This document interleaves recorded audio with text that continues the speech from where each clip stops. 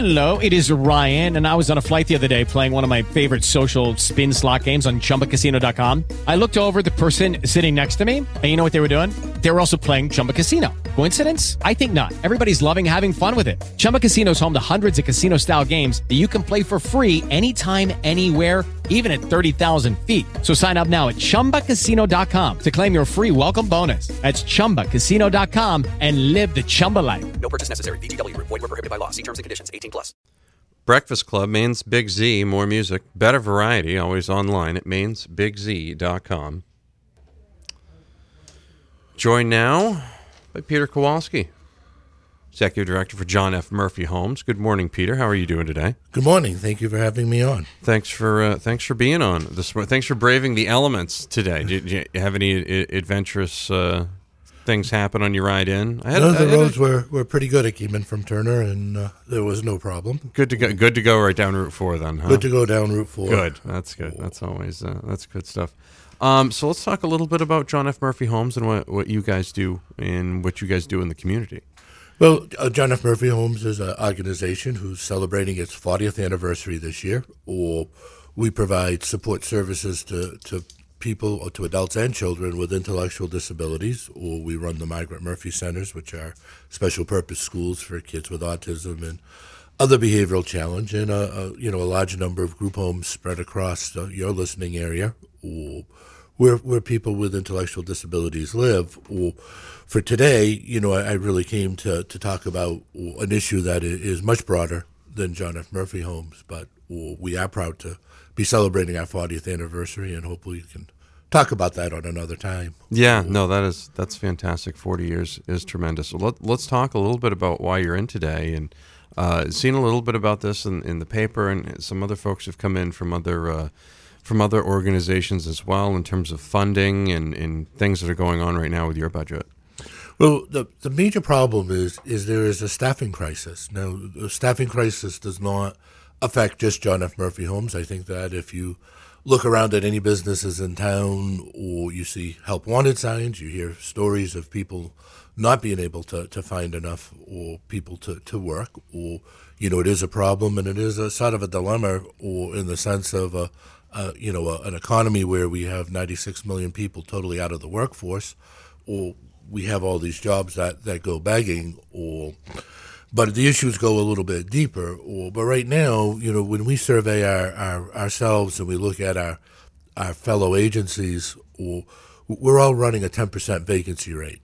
And what that means is, for John F. Murphy Homes, is we have 50 positions right now open. We employ about 400 people that work directly with adults with mental retardation, and about 800 employees altogether that work with children and in some of our other programs that we run.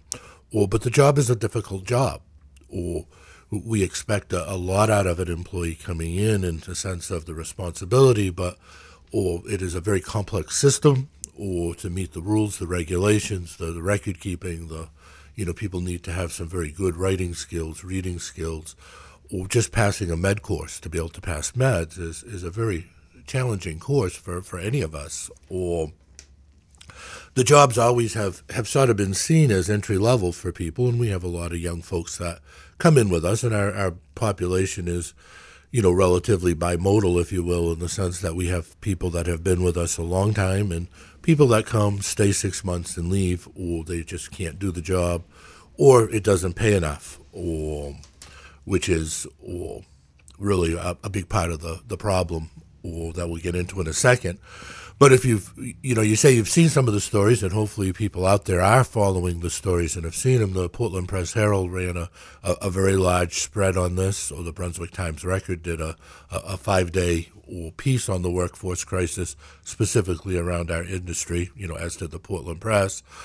Or Public Broadcasting has done a piece on it, and we understand the Bangor Daily News has a story coming out any time, a little bit different version, or a little different topic, but very much similar.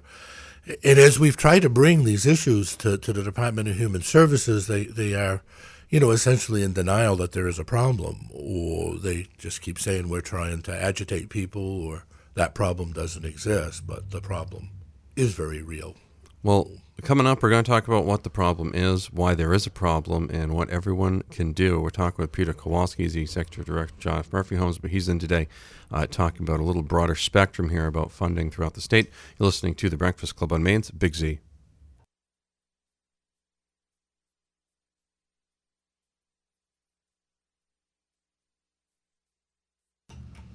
Welcome back. Breakfast Club Maine's Big Z, more music, better variety. Peter Kowalski, Executive Director for John F. Murphy Homes. And, of course, John F. Murphy Homes is celebrating their 40th anniversary this year. We'll talk more about that at another time. Today, talking about problems with funding that service providers like John F. Murphy Homes are having, and that's leading to difficulties finding employees to provide services to folks. And we continue now. So just what is the problem, Peter? As we said in the last segment, it is the availability, of employees. And so let me put this is going to be very complex perhaps, but in more detailed or more insider baseball than people may want. But in 2007, the state, for a lot of different reasons, hired or had actually 2005, but in 2007 they implemented a new rate-setting system. Rate-setting system means how we get paid for what we do. Since 2007, that rate has been cut over 31%. Part of the reason why the state had to move into that rate is they were not really running their costs correctly through Medicaid. They got caught on an audit on it or needed to subtract out room and board payments. Those all had been folded into our rate. And so they moved those into state dollars. And if you remember 2007, 8, 9, 10, we were in a lot of financial difficulty, and state dollars were easy targets in the budget. So on top of having our rate cut 31%, our room and board has been cut about 75%. So you say, well, it's all money, but it really comes down to fragmenting, money, if you will, in order to survive. And so when the rate was developed, it was developed around our biggest cost, which is the direct support staff, those folks that do the line work. And in 2007, that rate was set at $10.36. We argued that rate was set too low back then. Right now, we are reimbursed at $9.16 an hour for a direct support staff on average. That's compounded because the consultant that did it came from out of state and used out of state assumptions on health insurance. And so right now our health insurance reimbursement is $1,600 a full-time employee, where that's about a third of what the actual cost is. So we have to take that rate, what we get, and of course people don't understand that, the first $1.30 out of that rate goes back to the state in taxes. We pay over $1 million, almost $2 million in provider tax to the state. So that creates a huge problem, and we come down to now, there's only so much money. We have to subsidize the health insurance. The $9.16 is on average. We have folks that have worked for us for 20 years. They are obviously making, a lot more than $9.16, and it's trying to find out a way to, to pay people, if you will. Gets compounded with the room and board cut because now we're forced with that choice of do we feed people or do we pay the staff? And it is not, it's that proverbial Hobbes choice. I mean, there is no really good answer. But the icing on the cake happened this past Saturday, that is that the minimum wage went up to $9 an hour, which now makes us a minimum wage employer. And that makes it almost impossible to hire. I mean, when you think of who works for minimum wage, it's not somebody that is building a career. It's often a kid, or there are rules from the state that we can't hire anybody that's less than that's not at least 18 years old, or there are rules from the state that we can't hire somebody that has a bad police record or any convictions or any number of things. So the assumption is that we're able to get this broad pool of folks that are out there that are willing to work for minimum wage, who have no issues, and who are capable and competent enough to pass all of the testing that has to be done. Talking with Peter Kowalski, the Executive Director for John F. Murphy Homes, talking about some funding issues and a broader range of issues from around the state. Coming up, we're going to talk a little bit more about that and the problems they're running into because of the minimum wage being raised. You're listening to The Breakfast Club on Maine's Big Z. Welcome back. It's the Breakfast Club, Maine's Big Z. More music, better variety, always online at mainsbigz.com. Peter Kowalski is in. He's the executive director at John F. Murphy Homes. They're celebrating their 40th anniversary this year. We'll talk about that at some point. Not right now, though. We'll talk about that sometime this year. You get the whole year to do that, right, Peter? So that's we got plenty of time for that.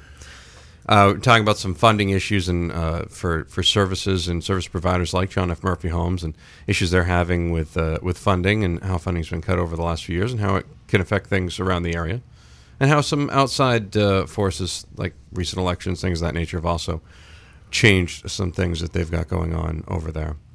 Bonnie will join us as well.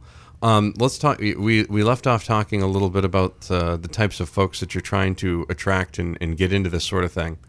Yes, probably worth trying to define the job maybe a little bit might be helpful, and also pick up on the room and board comment on what that means. There are a lot of people with an intellectual disability who have a very mild intellectual disability that can live on their own and do just fine in our society. But there are also folks who have very, very severe challenges, and those are the people that agencies like John F. Murphy Home will tend to get. So if you will, there's statistically about 15,000 people with intellectual disabilities in the state. The state, on their case rolls, have about 5,000 people that they actually pay for services. So the people that we support have need for round-the-clock care for the most part, or support. And that ranges from, there are some people that have some very, very severe medical issues that go with it, and they need a lot of personal care, or they have the needs from being fed to toileted to bathed to what you would consider in any personal care environment. Or in the other group that we tend to provide support to are people that have a lot of behavioral challenges, and their skills or maybe better when you look at it from terms of ability to negotiate their day, but in terms of containing their behavior, in terms of being able to deal with their frustrations or their even understanding of what's happening in the world. Or, for instance, a lot of people we provide support to have autism, and it is very unclear for most people of how does a person with autism see the world, or it appears they see the world differently than we do and have a very different need for organization than we do. And in our cluttered lives, we can really upset people with autism and not know it. So our staff come into different categories, if you will, but at the hub of it all are residential settings. Now, those settings might be for a person that lives alone because of their behavioral challenge, or it might be a four-person group home where people live collaboratively, or it keeps the cost down. They're able to live in that kind of environment. So when we hire a staff person in, or we do training, they start off before they ever meet anybody and get to the floor, if you will, or they go through 3 to 3.5 weeks of training, or they come back for additional training throughout that first year, and then subsequent years for updates. So they learn CPR, they learn how to pass meds to become certified as a CRMA, or, it is our hopes years ago in the 80s when this system was first burgeoning that we were able to get reimbursement to recognize the need to create a career, that somebody would come in at the bottom end and continue to work their way up, eventually become supervisor of that house, if you will. And that promise just never has happened. But the real nub of how this all works is that we get paid through the Medicaid program, which does not allow its money to be used to pay for room and board costs. That is, we have very specialized environments at times, or environments that are totally handicapped accessible. We have to meet licensing rules, state fire marshal rules, so they're sprinkled, they're built with special bathrooms, and then there are folks whose needs require real special adaptations, so there are houses that have no windows, just all Lexon or some other kind of plastic, that have specialized toilets, specialized facilities, or a lot of our houses use radiant floor heat because people will pull out the heating system, and so those kinds of challenges. The bottom line being that it's not like going downtown and renting an apartment from somebody. Yeah, you can just adapt to whatever you've got. We have to put a lot Right. of money into it. It makes no sense to rent that, so we own them. And we need a lot of parking, which is one of the things that people don't quite understand. We need a vehicle in the program, but staff have to work there, and a lot of times some of those programs are very staff intense. So there'll be 2 staff, 3 staff on in a 2 or 4 person group home. And that's 24/7. And that's, it's not quite 24/7 because usually during the day people go out. But that is a whole nother problem that the current reimbursement system doesn't recognize. When you have a day like today. Oh, no, you're good. If you have a day like today where programs may close, or all of a sudden we're staffing that person that 24 hours, but we are available 24/7. People may go to their day program or work or some other activity for a few hours during the day, but we have to always be available to them. I'm glad you explained that because I don't think a lot of people really realize it. You just hear John F. Murphy Homes, and then, you think, oh, I think they have homes for people with special needs, but the extent of it and the kind of dual problem that's going on right now that's tough. Talk a little bit more about this coming up. We'll follow up a little bit on what Bonnie just said. It really is tough. She actually had some... it takes a special type of person to work in this, and you want to make sure you're attracting the right people, so you want to give them the tools to attract the right people. You're listening to The Breakfast Club on Maine's Big Z.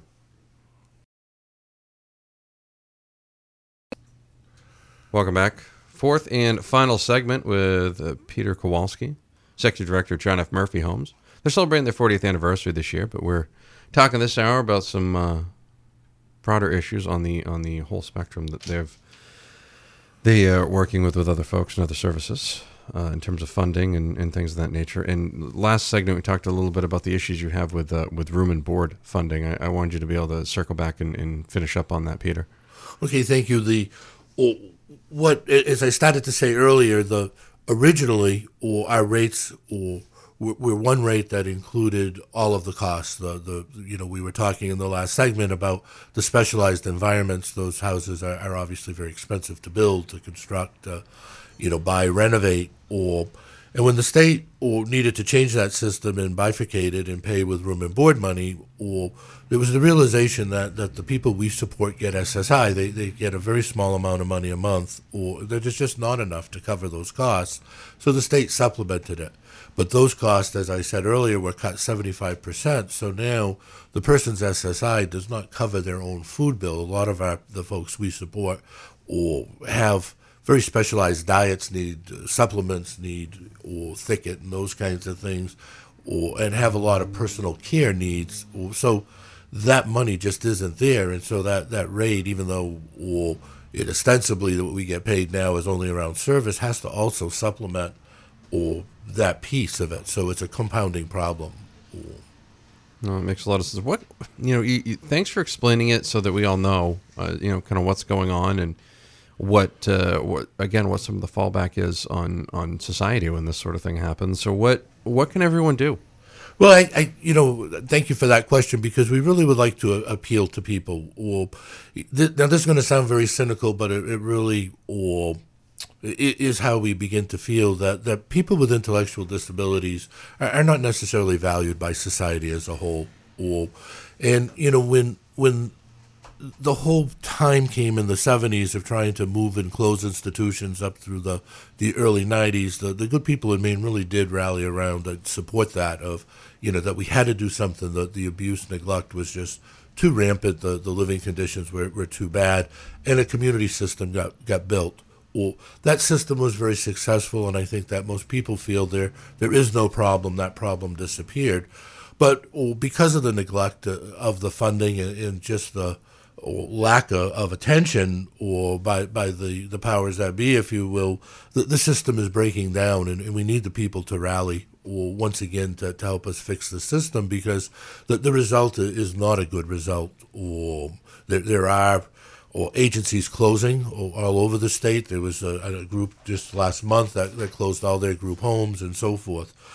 So what we would really love to see people do, and it's a difficult thing that I'm going to ask, or is number one is to or communicate with the CEO of our state, the governor, or the governor has, and we believe it to be sincere, or a lot of support for services with people with disabilities. He just will not hear that there is a problem, and we really need people to bring their concern to him first and foremost to do something about it. He's got to kick his staff into motion. Or secondly, we live in a very really nice area right now, or around this issue, if you will, in that Senator Eric Brakey, who you had on your show not that long ago, is or will be returning as the Senate Chair for Health and Human Services, which is an extremely powerful committee or around our issues, and we would ask or people to connect with Senator Brakey and to point out what a problem that there is out there. And then finally, anybody that's interested in working in this field and would like to learn more, even though it does not pay much, and it has never paid much, and we have no illusion that it'll ever pay much, or to come in and see us, or because we do have a lot of jobs open. Or during the break, Bonnie was talking about a friend of hers who does this job part-time, or not out of a need of money, but out of a love and satisfaction that they get. And certainly, when we talk to our staff, or that is what motivates them. It is not the dollars. It is that look on someone's face when you can connect with them. That was a great way to end it. And I didn't just say that because we're up against the break, too. Oh. But it was perfect. He nailed it. That was that's it. You couldn't tie a bow on that any better than that. And we've had a lot of your staff on the show. Are we on the radio? Yeah. Okay, yeah. We didn't take you off. No, we didn't. We've had a lot of your staff on the show, and they are wonderful, dedicated, committed, lovely, lovely people. They are. In the thing that everyone has to be careful of is they are all of those things, but they also have their own families, or they have to feed their kids, they have to send their kids to college, they have to make the car payments, and we do little things at Christmas time. We'll do small bonuses, and what we get back from staff will just tear your heart out of how that bonus allowed them to buy tires for their car so they could come to work. I mean, we're not talking about people that are living at a top end, so they need to be supported too. So basically, it takes a village, and I hope that everybody will do their share in getting the word out and helping. Yes, thank you, Peter. Thank you very much. Well, more on the way. It's Maine's Big Z. Hey guys, it is Ryan. I'm not sure if you know this about me, but I'm a bit of a fun fanatic when I can. I like to work, but I like fun too. It's a thing. And now the truth is out there. I can tell you about my favorite place to have fun. Chumba Casino. They have hundreds of social casino style games to choose from with new games released each week. You can play for free anytime, anywhere. And each day brings a new chance to collect daily bonuses. So join me in the fun. Sign up now at ChumbaCasino.com. No purchase necessary. VGW Group. Void where prohibited by law. See terms and conditions. 18+.